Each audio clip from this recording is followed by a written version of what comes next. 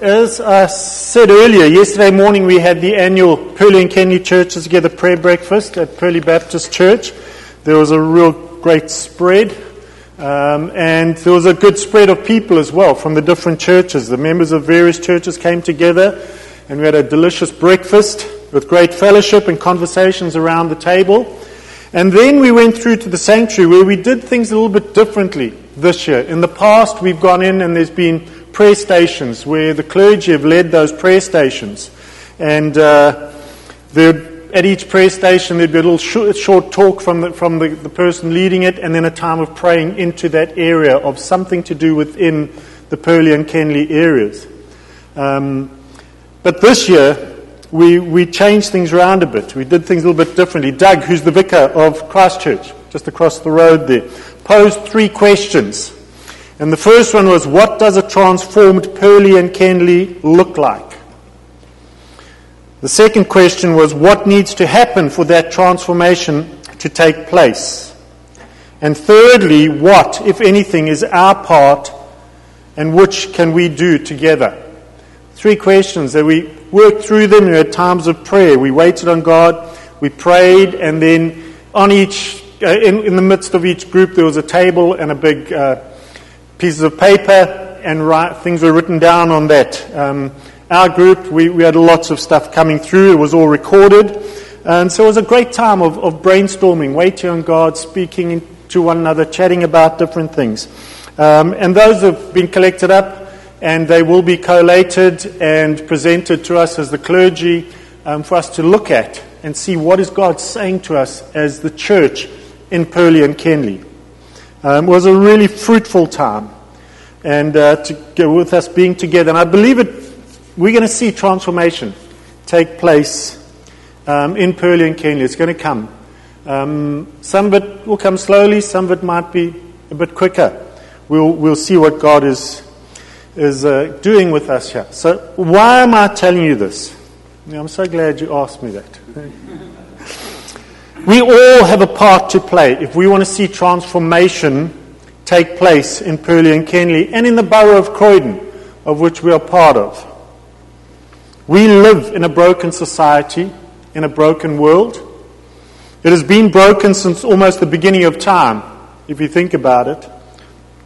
God did not create it broken. He created it perfectly. Everything was perfect. He said it is very good at the end of the 6th day. But shortly after creation of the world, man, Adam and Eve, messed up, and sin came into the world when they decided to disobey God and listen to the serpent, to Satan, and do what he said. They were told not to eat from one tree, the tree of knowledge of good and evil. But they did. And then God said they've got to get out of the garden to stop them from eating from the tree of life, so they would live eternally. And since then the world has been in upheaval, and there's been trouble and disaster happening, and will carry on happening until Jesus returns. We know this because we've read the end of the good book. We've read the end of the Bible. We know there's going to be troubles all the way through. But within these times of disaster, it's possible to live in peace. We can live in peace even in times of trouble and disaster. There are 2 portions of Scripture that come to mind when I think about seeing change and peace come to where I'm living. The first one is in the New Testament. It's in 1 Timothy chapter 2, verses 1 to 4. Paul writing to his spiritual son, Timothy, says, I urge you then, first of all, that requests, prayers, and intercession and thanksgiving be made for everyone, for kings and all those in authority, that we may live peaceful and quiet lives in all godliness and holiness. This is good and pleases God our Saviour, who wants all men to be saved and to come to a knowledge of the truth. We are to pray for everyone, and that's what we do every Sunday when we come together. After worship, when we stop and pray, we are doing what Paul has instructed Timothy and us to do. Pray for everyone. Pray for those in authority, kings and those authority. We've got a queen here at the moment in authority in this nation, but pray for her and her family and for those in authority, be it national or local. that we may live peaceful and quiet lives, and that people might get saved. When people see us living with peace in times of trouble and turmoil, they're going to ask us, where does our peace come from? And that gives us the opportunity to share of the love of Jesus. The second portion of Scripture is found in the Old Testament. It's a well-known verse, and I want to look at some lessons from it this morning. So I want to look at some lessons from 2 Chronicles chapter 7, verse 14. I think most of us have heard this verse quoted many times. Whenever there's trouble going on, this verse is one of the favorite verses to be prayed out and to be spoken about. 2 Chronicles 7:14 says, "If my people, who are called by my name, will humble themselves and pray and seek my face and turn from their wicked ways, then will I hear from heaven and will forgive their sin and will heal their land." Whenever people think that their country or area is going through times of crisis or trouble, as we've been going through with Brexit and possibly will go through with the implementation of Brexit, this verse is often quoted and used to call people to pray. It's never a bad thing to call people to pray. Now, we saw it used in South Africa back in the 80s and into the 90s with the transformation that took place there, with the end of apartheid and the beginning of a new society of free and fair elections for everyone. The change in the political status in that country. There was a belief that there would be bloodbath, there would be bloodshed. And yes, there has been a lot of bloodshed in South Africa through lawlessness and things like that, but not on the scale that people were predicting.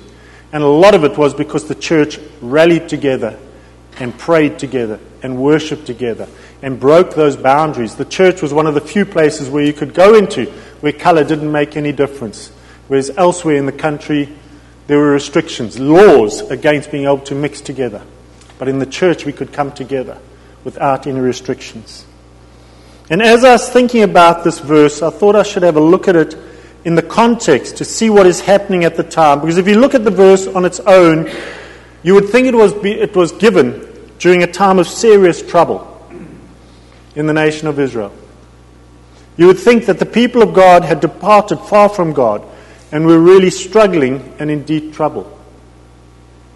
Now, 1 Chronicles and 2 Chronicles are books of the history of the Israelites, as the name suggests. 1 Chronicles records the lineage from Adam to David, and then 2 Chronicles begins with the reign of Solomon, David's son, as king, and goes through to the fall of Jerusalem and the exile into Babylon. The first 6 chapters of 2 Chronicles are an account of the building and dedication of the temple in Jerusalem. Chapter 1, Solomon asks for wisdom from God. In chapter 2, preparations are made for building the temple. In chapter 3, Solomon builds the temple. In chapter 4, the temple is furnished. Chapter 5, the ark is brought into the Holy of Holies in the temple with much sacrificing of animals and praising of God with voice and instruments. Chapter 6, Solomon prays and dedicates the temple. Chapter 7, the beginning of it, fire comes down from heaven and consumes all the burnt offerings and sacrifices. After all the dedications and celebrations, the temple is complete and the people are sent home, and God visits Solomon at night. If we read 2 Chronicles 7, 11 through to 16, you'll see how this fits in. It says, when Solomon had finished the temple of the Lord and the royal palace, and had succeeded in carrying out all he had in mind to do in the temple of the Lord and in his own palace, the Lord appeared to him at night and said, I have heard your prayers and have chosen this place for myself as a temple for sacrifices. That's all great. Then seems to change. When I shut up the heavens so that there is no rain, or command locusts to devour the land, or send a plague among my people, if my people who are called by my name will humble themselves and pray and seek my face and turn from their wicked ways, then will I hear from heaven and will forgive their sins and will heal their land. Now my eyes will be open and my ears attentive to the prayers offered in this place. Isn't that wonderful to know? That God's eyes and ears are open to our prayers. I've chosen and consecrated this temple so that my name may be there forever. My eyes and my heart will always be there. So when God spoke these words to Solomon, Israel was in a great place. Most probably the best place they ever were in their whole history. The temple was built. The presence of God was in their midst. They were at peace and prospering. And as I was thinking about this verse and had looked at it in the context of it, I started breaking it up into sections and thinking about each part. And that's what I want to look at today, the lessons that we can learn from this verse. Is this a promise just for the Jews, or is it for everyone?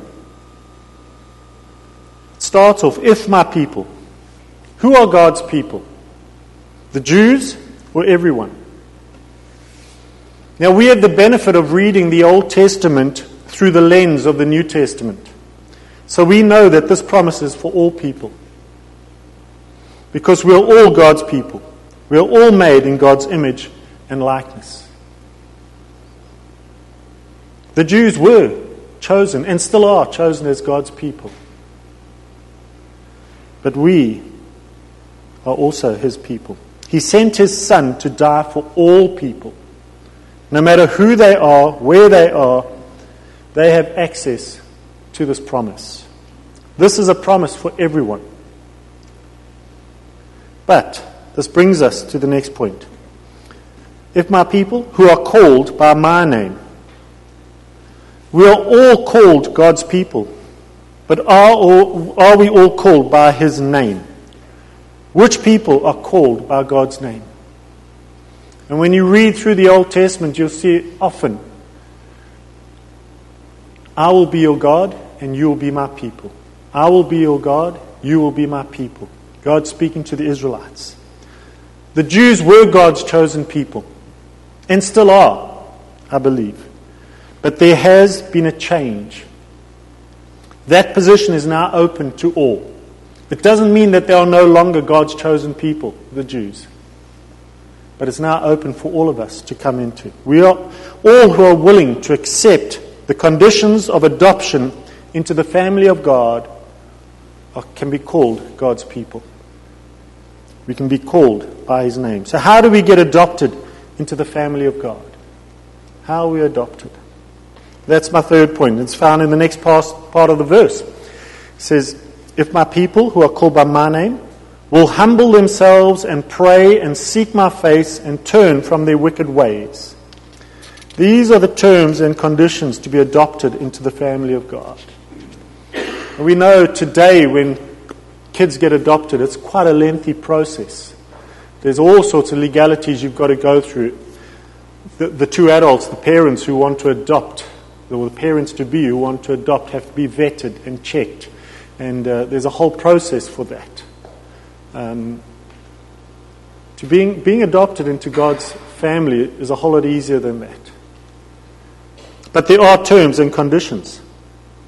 And one of them is we are to be humble. We're to humble ourselves.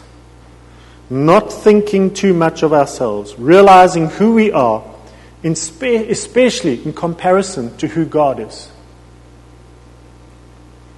We've got to realize that we are His creation, that we are sinners, but He loves us. We humble ourselves, and then we are to pray and seek God's face. And what does God's face look like? It looks like Jesus. Jesus said, anyone who has seen me has seen the Father. In John 14:9, it says, if anyone has seen me, you've seen the Father. God's face looks like Jesus. Now, we haven't seen Jesus' face, but we have a fairly good picture of Him because of the Scriptures. Anyone wanting to be adopted into the family of God is to seek Jesus. Call out to Him, speak to Him, and listen to Him. And that's prayer. That's what prayer is. Speaking to God, speaking to Jesus, listening to Him. Find Him and receive Him as Lord and Savior. One of the conditions to be adopted is you've got to recognize Jesus as Lord and ask Him to be your Savior. And thirdly, next part of this verse is turn from their wicked ways. Just like Jesus said to the woman caught in adultery, neither do I condemn you. Go and sin no more. Go and sin no more. We are to turn away from sin and turn to Jesus. And that's often called repentance. We turn away from our sin. We turn our back to the sin of the world, the call of the world, the draw of the world, and we turn to Jesus. Now, I've said it many times. I'm sure most of you have heard me say it. Like when you walk towards the sun, the darkness, the shadow is behind you. When you turn around, you walk away from the sun, the darkness, the shadow is in front of you. And that's what it means to walk in sin or walk in the freedom of Christ, is to walk in the light of who God is. The sun, S-U-N, not S-O-N, not S-U-N. When we walk towards Him, darkness is behind us. Some people are still on that journey that we encounter in our daily life. Others have made that decision for Jesus, and we're walking in that way, walking together. So we walk to Jesus, towards Him. It's called repentance. When we do our part, God does His part, which is the final point.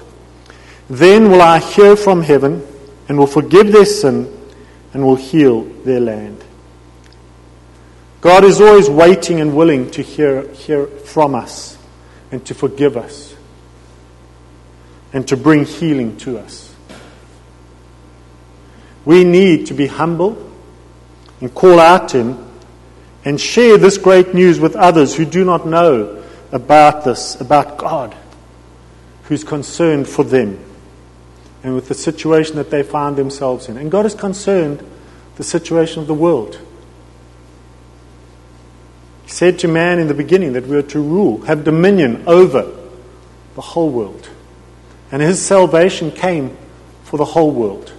Not just for man, but for the whole world.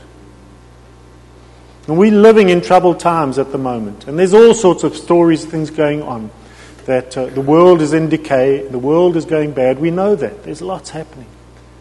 And we as Christians should be concerned about that as well.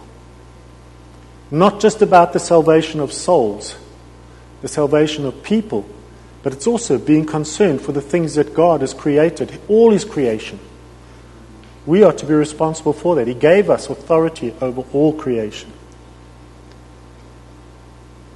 And God will bring healing to us. When we turn from our sin and turn towards Him, He hears us. He hears us. So if we want to see our nation healed, we need to be spending time with God in His presence, hearing from Him.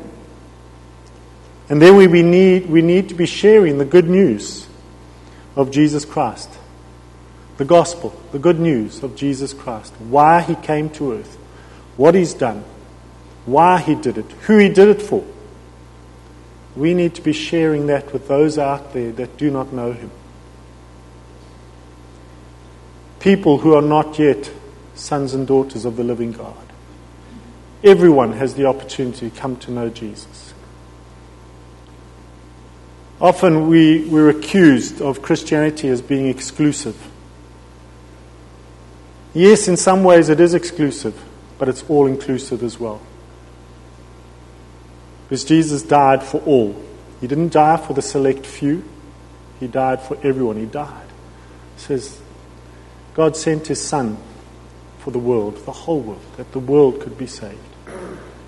Didn't exclude anyone, but there is only one way to come into the world that Jesus has for us, and that's through Him. There is only one way. And if we want to see healing in our land, we've got to be involved in seeing healing in the hearts of those who don't know Jesus, but also those that do know Jesus, who are dealing with hurts and struggles in their lives. We want to see healing of the heart first.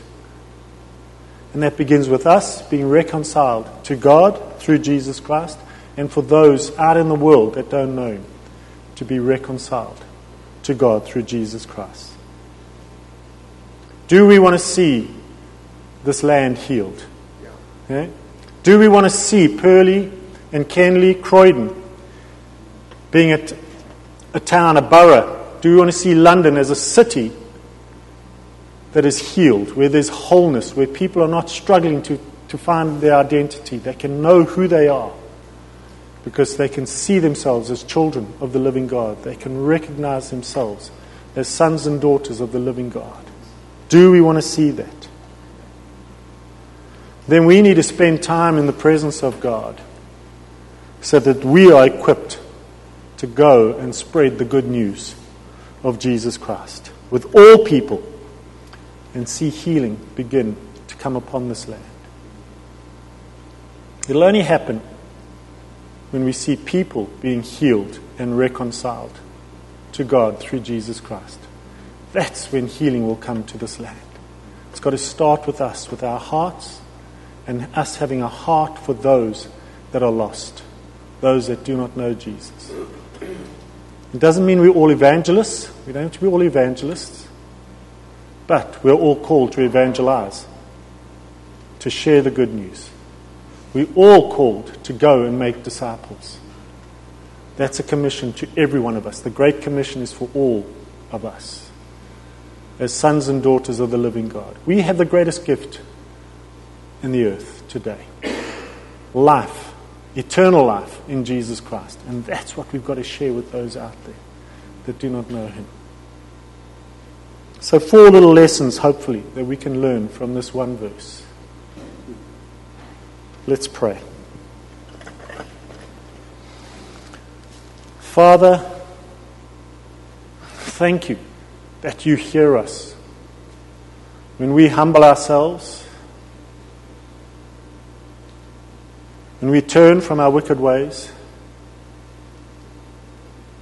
when we call out to you, you hear us. You hear us. You hear our cries, you hear our prayers.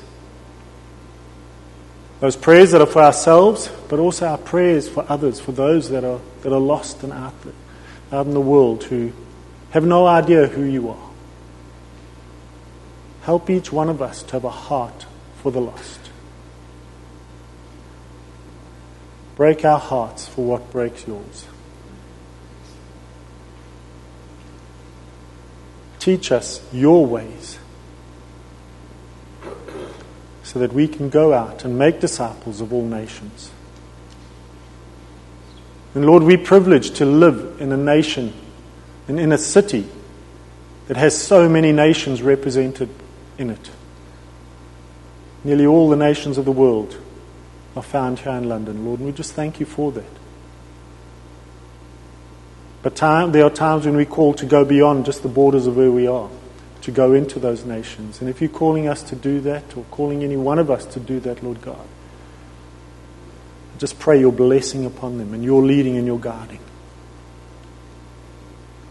Thank you, Lord, that you call us to go and make disciples. You call us to come to you and then to go to others. Help us to do that, Lord. Amen.